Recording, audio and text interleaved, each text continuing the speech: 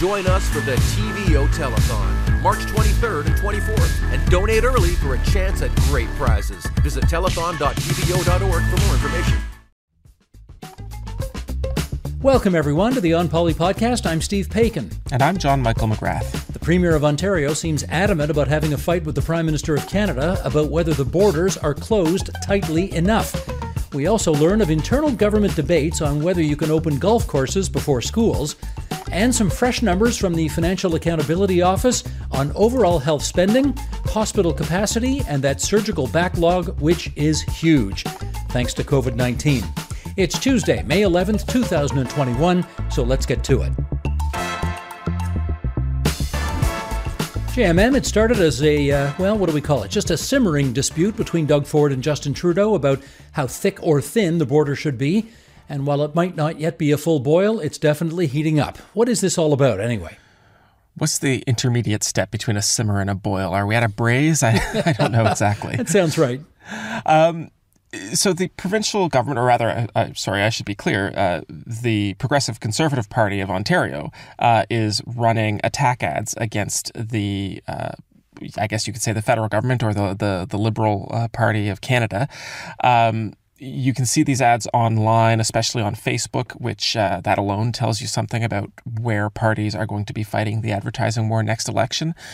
But basically, the Ontario government is arguing that the third wave is the result of the so-called variants of concern of COVID-19 that have come to Ontario because of international travel.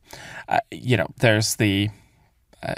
we could evaluate the facts of that argument, but obviously it's a convenient argument for the PC party and the Ontario government because it shifts the responsibility for the third wave from provincial jurisdiction and, an arguable failure to contain the pandemic using provincial public health measures to federal jurisdiction. And the question of whether air travel or border crossings in general have been tightly regulated enough by the federal government. Well, I guess the Ontario government clearly sees this as a winning issue for them politically, because they are sending out e-blasts asking Ontarians to sign a petition demanding that the feds thicken the border, and of course asking people to contribute money to the PC party at the same time. The Prime Minister seems much less interested than the Premier in rising to the bait here. Why do you think that is? There has been some response from the federal Liberals, and again, I would say that's we've seen some partisan communications, but the Government of Canada, that the Prime Minister's office, the various ministries have been pretty muted, I would say. I think the most response we got was over the weekend. We saw a letter saying that the federal government would like the province to be clear about which groups of people who are currently permitted to enter Canada should be stopped. And I think that sort of puts a sharper point on what the province is saying. I have to say, there are times where, you and I both have watched so many political campaigns that even if you don't necessarily agree with what a party says, and there's lots of that, you at least understand what they're trying to do and who they're talking to and what they expect that person to hear when they see a message. This is one of those cases where I am actually really confused about what the PC party thinks is going to happen with this campaign. I understand what they're trying to do. They would like to sort of shift the focus of responsibility from the Premier's office to anywhere else, and the Prime Minister's office is right there and convenient. But I confess I'm not sure it's going to work. I think if you are receptive to this kind of message, you were probably already in the, let's say, 1/3 or so of Ontario that was going to vote for the PC party anyway in the next election. And I don't see how this helps them really substantially in the polls, or it certainly hasn't, silenced any of the criticism of the handling of the third wave.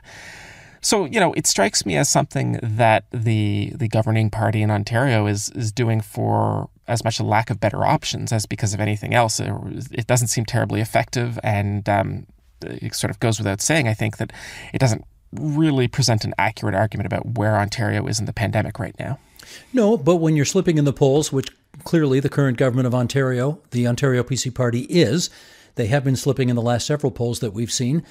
Presumably, you try something, and this is the something that they're trying. And I agree with you. I mean, sometimes it's a lot of head scratching, and you don't really know where it's going, and you know what the whole philosophy is underneath it, other than just time to change the channel and blame somebody else for the predicament that we're in. And that seems to be the tried, tested, and true playbook that they're playing right now.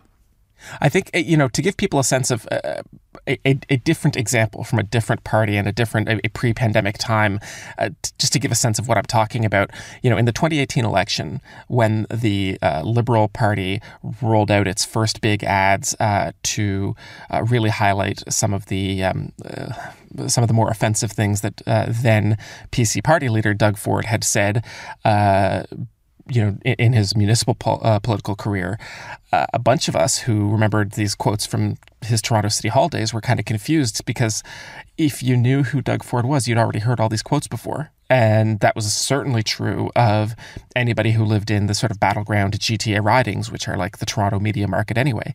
And so a lot of us came out of that briefing where the Liberals announced these ads that they were rolling out really confused as to what they thought was going to happen, because you were telling people stuff they already knew, and it was just really hard to see how that was going to change anything. All right, let's move on from all of that to the race to get people vaccinated. Our listeners may remember our interview a few weeks ago with epidemiologist Isaac Bogosh, who was quite adamant about politicians and public health leaders speaking with a singular, clear, accurate voice, and the problems that you can run into when that doesn't happen. Well, it didn't happen last week, when Cabinet Minister Prabmeet Sarkaria seemed to be contradicting what all the health professionals were saying about the effectiveness of the vaccines. Give us the 411 on that, if you would. So this is Minister Sarkaria, the Associate Minister of Small Business and Red Tape Reduction, and he was speaking to reporters after question period at the legislature on Thursday, and he was defending exactly these ads and these arguments that are coming out of the Premier's office, and he said the following. There was a report that came out just a couple, I think it was either a couple days ago, that's, concerning in the sense that, one dose of Pfizer is potentially only 30% effective against the variants from the UK. This is a study out of Qatar. And if you listen closely, you might have heard many of the province's epidemiologists screaming as they pulled their own hair out. Yes, a lot to unpack there, so go for it. So it's true that there was this study done in Qatar that showed one dose of Pfizer vaccine is less effective against the UK variant. But Qatar is not doing vaccines the same way Ontario is. They are sticking to that initial schedule of 3 weeks between needles. So you can't really compare the two countries in that sense. We have a much we don't have perfect data, because there's no such thing as perfect data in the pandemic, but we do know that the immune response to the Pfizer vaccine and to all of these vaccines continues to build at least somewhat after the 3-week mark. And so it's just not really fair to compare the results of this study to what's going on in Ontario. And that's not just me saying that. The author of this study that was cited communicated that to Ontario doctors, who made that public on Twitter last week. The bigger concern, I think, is that people in the TV audience who may have been watching this clip, either initially or when it was played later for TV news, you could see the minister say this thing or say, a thing like this and get confused about whether they should even get a shot in the first place. The public health messaging has been so confused and confusing on vaccines in the last few weeks. I don't think we needed yet another example of a confusing statement from a podium being read into a TV camera. In which case, when in doubt, let's talk golf. Just about everybody is saying it doesn't make a lot of sense to force the province's golf courses to be closed, which of course they now are. It's an outdoor activity where the chances of contracting COVID-19 are quite insignificant. It helps with people's mental health to be outdoors. And the politics of this, John Michael, are also curious, because my best guess is that the people who have the resources to belong to a golf club are almost certainly more likely progressive conservative voters than not. However, the Toronto Star's Robert Benzie, full props to him here, he gave us some good insight last week on why the government wants to keep the golf courses closed in spite of all that. Do tell, sir. So I think you're probably right in that the Progressive Conservative Caucus has a lot of support. Hell, they probably have a lot of golfers just among MPPs, but they certainly have golfers who are supporters and voters and donors. And a lot of those people are very angry, and they are making their displeasure known to Progressive Conservative MPPs. And the Star published a story on the weekend. So on the one hand, you have the government telling its own MPPs that as public health measures go, they just can't bear the politics of reopening golf courses before they reopen schools. Now, that on its own is actually, something reasonable people could argue over. I don't think you or I have seen anybody argue that golf courses or outdoor amenities in general have been responsible for serious transmission. The flip side is that the more things are open, the more people will move about generally, and the government has said that they are trying to control mobility as a general thing here. But that was, like I said, reasonable people can at least argue about that. The other interesting bit that I took from Benzie's article was a source who conceded that opening golf courses would also blow a hole in their ad war against the Prime Minister, because it's pretty difficult to say with a straight face that these variants of concern are incredibly dangerous and the federal government is being, so irresponsible by letting people cross the border and fly in with, insufficient measures or whatever. It's difficult to say all that and then say, oh, and by the way, the golf courses are open. I just don't get how this became a thing. Maybe I'm thick and I'm just not seeing it, but I'm not sure what one has to do with the other. I mean, golfing is outdoors. Education is indoors. Golfing is, you're going to be outdoors. You're not going to get COVID-19 outdoors, more than likely. Schools, a lot of them are in old buildings, poorly ventilated, et cetera, an indoor problem where transmission is a serious problem. When did the notion of playing golf outdoors and being educated indoors become two things that were intelligent to compare to one another? I'm lost, I have to confess. Well, if we go back to the beginning of April when they first introduced all of these lockdown measures, the government said that it was closing all of these outdoor amenities simply to try and get people to stay literally in their homes, right? Don't go outside, don't go see people, don't go to wherever, just, stay home. Do what the stay-at-home order says on the tin. I don't think that that initial logic has stood up well. I mean, certainly, obviously they had to reverse themselves within a weekend. Our listeners will remember how furious people were about closing playgrounds, for example. But yeah, I think that's been one of the really big questions for this whole most recent lockdown is, are we locking things down because, golf courses or outdoor basketball nets or whatever, are we closing these things down because they are directly linked to more transmission, or are we closing them down because we're just trying to close absolutely everything down? In which case, what about all of the essential industries that frankly aren't, at least some of them aren't actually that essential, but have been allowed to stay open too? So yeah, it's a bit of a muddle, I think, to put it briefly. Well, have you been outside in the last couple of days? I mean, who's staying home? People aren't staying home. The streets are packed. People are certainly disregarding the stay-at-home admonition.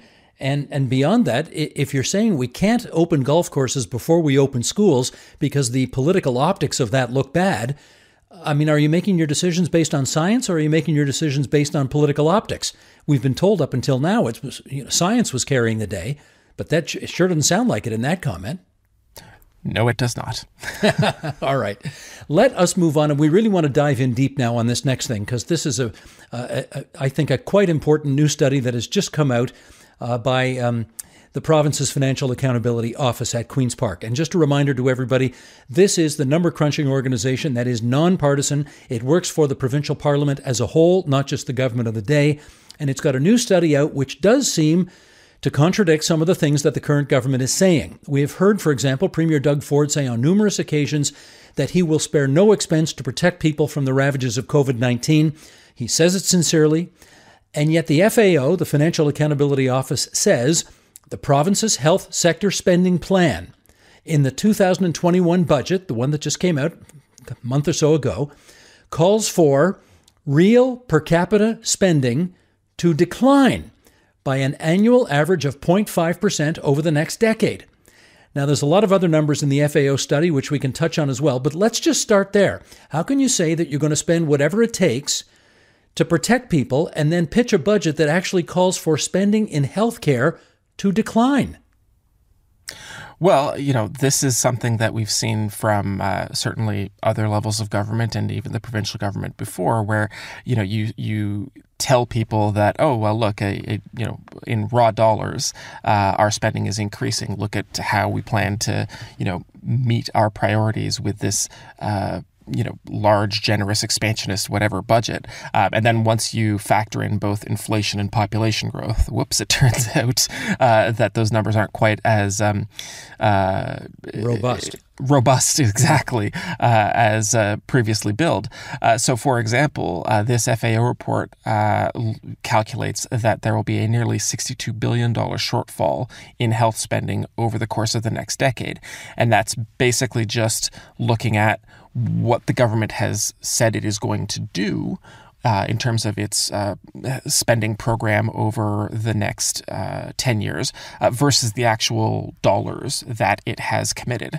And, one thing I would say, you already said this a little bit about, how the FAO works for the legislature as a whole. It doesn't work for the government. But Peter Weltman, who's, the individual at the top of the office, did emphasize in this report that, they're not calling for higher spending or higher taxes or reducing spending. They are trying to give MPPs information so that they can challenge the government. They can criticize the government effectively. These documents are there to inform MPPs, help them do their job of holding the government to account, and as a happy knock-on benefit, inform the public and maybe a few journalists too. Yeah, no, that's exactly right. This is just providing information, and it's up to the politicians and the public to do with it what they want. Now, that's the overall picture. Let's dive in a little deeper here, because the FAO also looked into the phenomenon of the surgical backlog, which we've heard so much about. As we know, once COVID-19 took over our hospitals and intensive care units, previously scheduled elective surgeries were postponed or outright canceled, and the office now has a handle on what that looks like. And I have to say, JMM, the numbers are really quite frightening. They really are. And also, I didn't think there was that much left for me to learn about COVID. And yet we've talked so much about surgical procedures being delayed, and that's a really important issue in and of itself. And I guess something that had just flown below my radar was the extent to which diagnostic procedures, like simply being able to try and diagnose a condition, those have also been really seriously backlogged. So, some numbers here. The postponement of elective surgeries and diagnostic procedures is expected to increase the backlog by more than 11,000 procedures per week, and that's for surgical procedures, and the diagnostic backlog is being added to at almost 52,000 procedures per week. Overall, the FAO projects that the elective surgery backlog is going to reach more than 400,000 procedures, and the diagnostic backlog will reach nearly 2.5 million procedures by the end of September 2021. Those are big numbers, but they aren't just numbers. That's 400,000 individual Ontarians who didn't get a surgical procedure to improve their health, or 2.5 million diagnostic procedures that could have, for example, detected a possible case of cancer early and did not. Exactly. Now, I noted in question period yesterday, the opposition leader Andrea Horwath was asking how the Ministry of Health intends to reduce this backlog. Did the Health Minister, Christine Elliott, have any good answers on that? Well, the government has spent $200 million, that was last fall, to try and reduce the backlog. There is another $300 million in the most recent budget from March. That's, about $500 million altogether. They are trying to do things like increase the operations of hospitals so that they can do surgeries on weekends and in the evenings. They are also putting out surgical wait lists so that if an availability comes up, somebody can be transferred in from a different hospital to to fill that slot so that no surgery slots go wasted. None of that is ideal, but the government is hoping that will accelerate some work into sort of working down that backlog. Well, fair enough, but the FAO again has crunched these numbers and estimates that it will cost $1.3 billion to clear the backlog, and the province hasn't allocated nearly enough to do that, so there's still a funding shortfall that the FAO estimates at $700 million. And, I'm not trying to be overly dramatic about this, but if you're a woman waiting for a breast cancer screening procedure, that is presumably very discomforting news. The FAO estimated that at this rate, it's going to take 3 years to clear the surgical backlog and 3.5 years to clear the diagnostic backlog. 3.5 years to clear a diagnostic if you're waiting for a breast screening exam right now to tell you whether that lump in your breast is cancer or not, I mean, is that an acceptable amount of time to wait to get that kind of treatment? I would think not. No, and I don't think anybody could tell you that that's acceptable. I think, a few weeks ago, I wrote something for TVO.org about, I think I called it "The Crisis is Here" or something, about just how bad things had gotten in ICUs. And this is part of the crisis, right? The crisis is that we have this enormous backlog that is literally going to be shaping healthcare outcomes in this province for years. And, maybe we will find creative ways to work that down somewhat. Maybe we will spend more money. Maybe we will, doctors are endlessly creative people. I'm sure we will find things. But the reality is that it is going to be years that even after everybody's vaccinated, even after all the public health measures are gone, it is going to be years that we are dealing with this. And, it makes me wonder, certainly when I was reading the report on Monday morning, I found myself wondering if, you could see Ontarians sent to other provinces or even the U.S. To get important procedures done more quickly. And I don't know yet. I'll have to talk to some people and see whether that makes any sense. Off the top of my head, 2 big reasons it might not happen. The first being that it's very expensive to send Ontarians to have U.S. healthcare delivered at U.S. prices, and it's a whole political lightning rod aside from that. But the other reason why it might not happen is that, we're not the only people in this boat, right? Other jurisdictions, other provinces, New York State has all sorts of healthcare problems too right now. So there just might not be anywhere for us to go.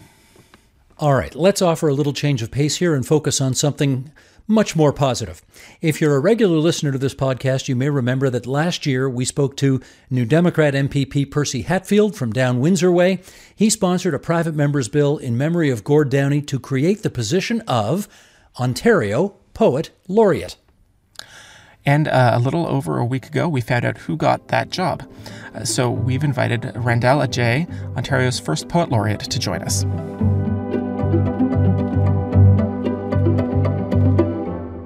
Well, Randell, tell us, how did you get this job in the first place?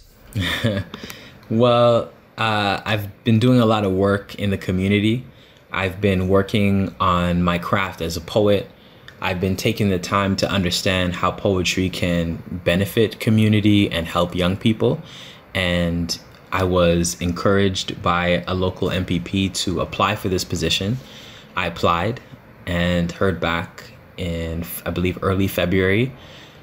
I interviewed with the panel, and once I interviewed with the panel, they reached back out to me to say that they wanted to have another conversation, and they let me know that I was appointed, or I was about to be appointed, and then last week was the official appointment. I know. I watched it on television. You stood up, and you got quite a good round of applause at Queen's Park. How did you find that experience? It was surreal, and it was surreal for a number of reasons. It was surreal because my parents were there, and having both my mom and my dad there was really, really awesome. My dad is really into politics, and they've never really understood my poetry, my love for poetry.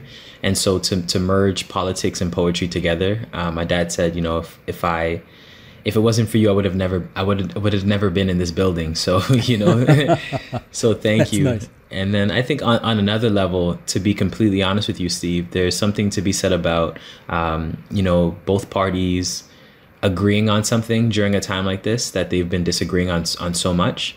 And also, of course, them selecting someone, honestly, just being really frank, someone that looks like me, someone who represents a demographic that is misunderstood and misrepresented and underrepresented as well, too. So it was a real phenomenal experience to be there. Well, people are listening to us right now and they can't see you. So maybe we should explain a bit about what it says that the province of Ontario appointed a black man to be their first ever poet laureate. What do you think that says?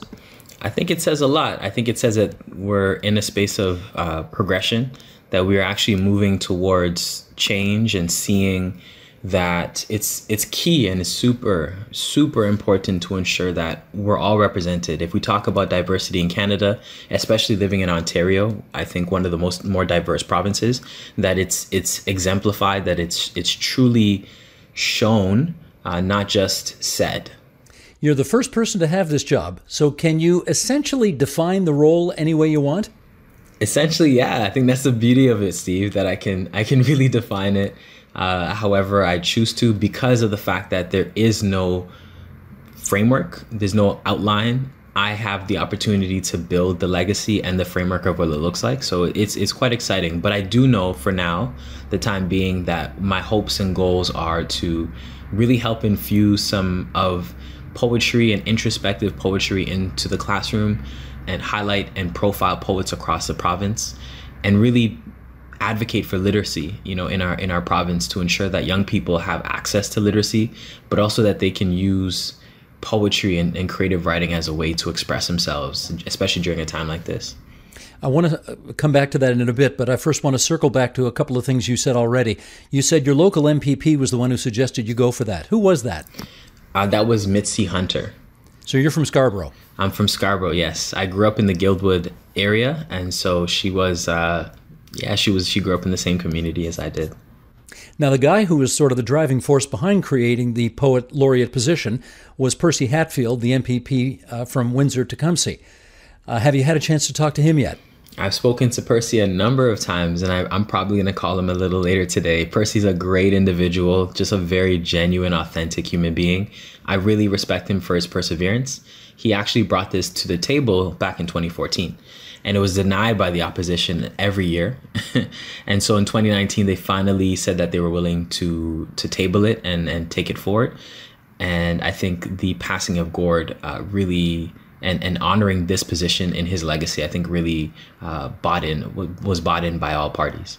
Well, that's it. The title is named after, you're the Gord Downie Poet Laureate for Ontario. I don't even know. Were you a Tragically Hip fan? I listened to a few songs. I'm not going to outright call myself a huge fan, though.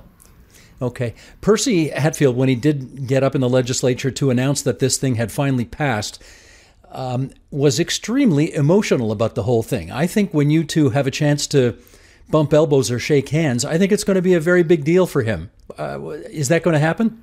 Absolutely. We had the opportunity to chat a little bit about it during the announcement. We've spoken a few times since as well.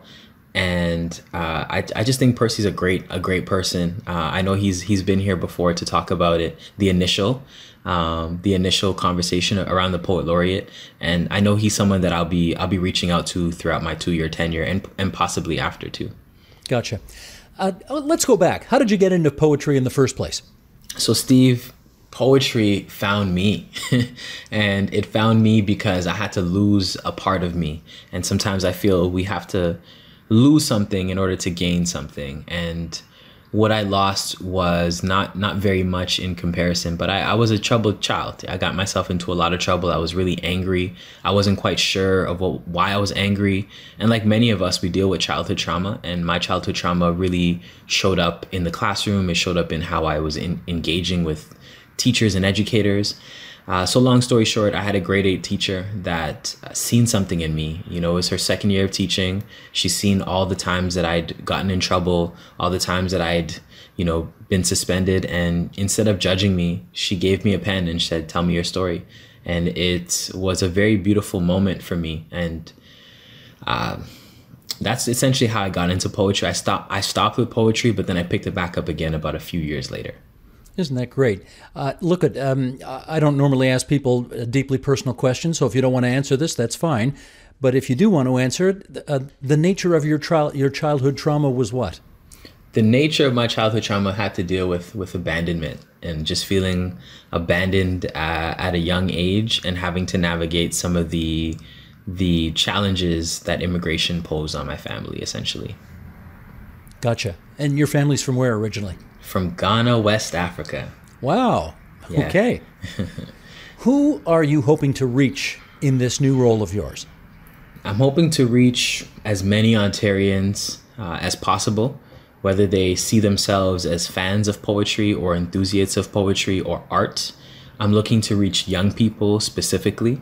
I'm looking to reach those who are dealing with challenges and those who may be looking for another way, another outlet to express themselves, or perhaps just an opportunity to have dialogue and conversations through some of the poems and that I'm hoping to create, and also the platform I'm hoping to create for other poets as well. So anyone really, but a huge emphasis on youth. I mean, this is admittedly a hypothetical question, but let me ask it anyway. What do you think it would have meant for you when you were a young kid growing up in Scarborough, Ontario, to see somebody like you performing this kind of role? You know, Steve, that's an incredible question. And I say that because when I was growing up, I can't say that I truly had very many positive role models to look up to. And in my community, it was a bit of a challenging community where I grew up in specifically.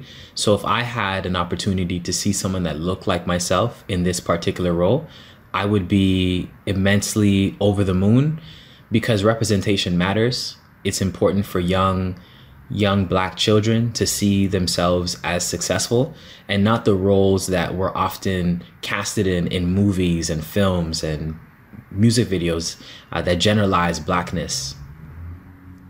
Now, one of your responsibilities, of course, is going to be to commemorate events that are both joyous and tragic. And so I want to ask you what power you think poetry has to commemorate these kinds of events that regular words just couldn't do the trick. There's something to be said about passion. And when I think about passion, I think about anger and love. They both derive from passion. And so we think about anger and some of the passionate emotions that we get when we're angry, or even perhaps when we're in love, some of the passionate experiences that come there. And so for me, I'm happy to speak to that, because I recognize that in order to appreciate the light, we have to go through some darkness. In order for us to really know how to love, I think there's a level of fear or hate that we can be exposed to, so we can truly deepen it. So I'm open, to speak about tragic and happy moments that will happen during my tenure. I've been through a lot. I've seen tragedy myself, but I've also learned how to turn pain to power through my poetry. Now, normally, I presume you would be traveling all over the province of Ontario to fulfill this mission of yours, but of course these are not normal times. Are you going to be basically doing all your poetry reading virtually in the short term?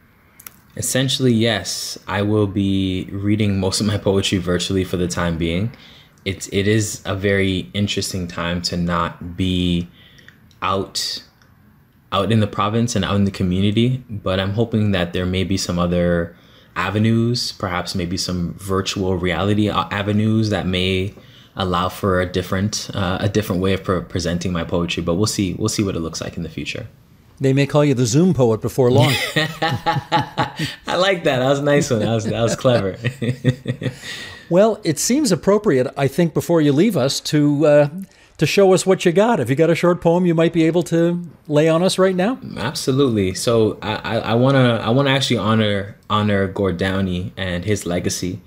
Something I've learned over the years, Steve, is essentially two things in life are guaranteed. We'll be born one day, and one day we will no longer be here. And I don't think either or are good or bad. I just think they just are what they are. It's us human beings that give it meaning. But at the same time, Gord left a legacy that afforded me the opportunity to be here. And I would also add that It's not about the day we're born, nor about the day we leave. I think it has everything to do with the dash in between. And so this poem is called The Dash, and it's to encourage us all to think about what legacy we're hoping to leave behind. I often question if a coffin is where my legacy is destined. A rigor mortis reflection of me, buried 6 feet deep in the six, my legacy, my soul, awaiting the arrival of 12 disciples and no remnants of me. No fruits of labor left from my seeds, not leaving this world better than when I came in. My name forgotten, not even whispered upon the lips of those my actions impacted. It is scary.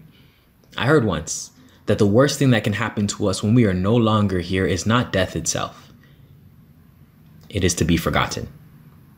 And I cringe at the thought of my efforts lost in coffins, boxed in the same confines that caused me problems. My life and goals boxed in between the lines that I was left. And no stories for me to leave behind. And I often question if a coffin is where my legacy is destined. So when your time comes and your soul is sent, what will the dash on your tombstone represent?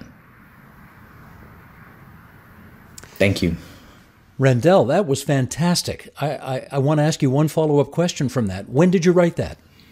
I wrote that poem, I want to say a few years ago. I wrote that poem, just thinking about my existence and my life and what it meant to be alive. Very powerful stuff.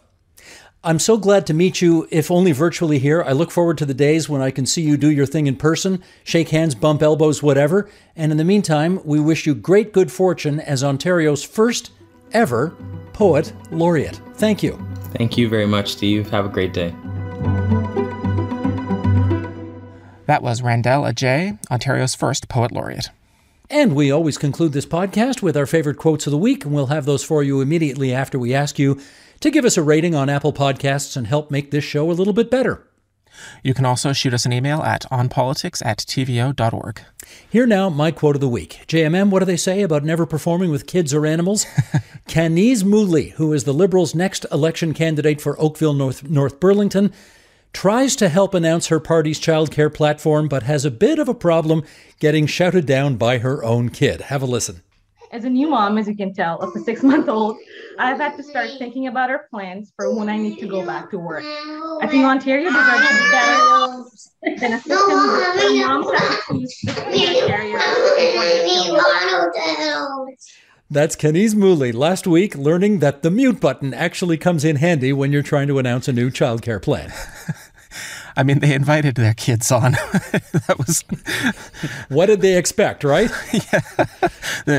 What's the joke about second marriages, the triumph of hope over experience? Yes. On the other hand, you know what? I give them props because you're going to do a childcare announcement. It's good to see some kids there. Absolutely. Better that than a bunch of old politicians. Anyway, there we go.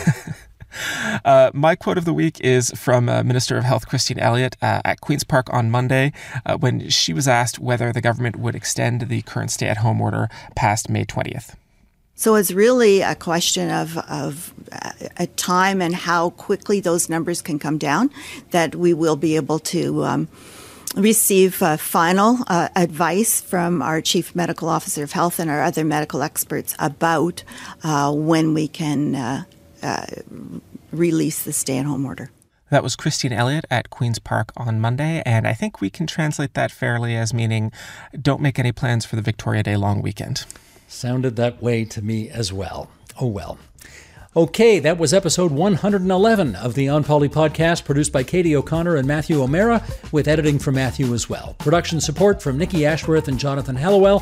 JMM, we end every program the same way. As my dad likes to say, stay positive, test negative. I like to think that we are a little bit of consistency in a chaotic time. Stay safe, Steve.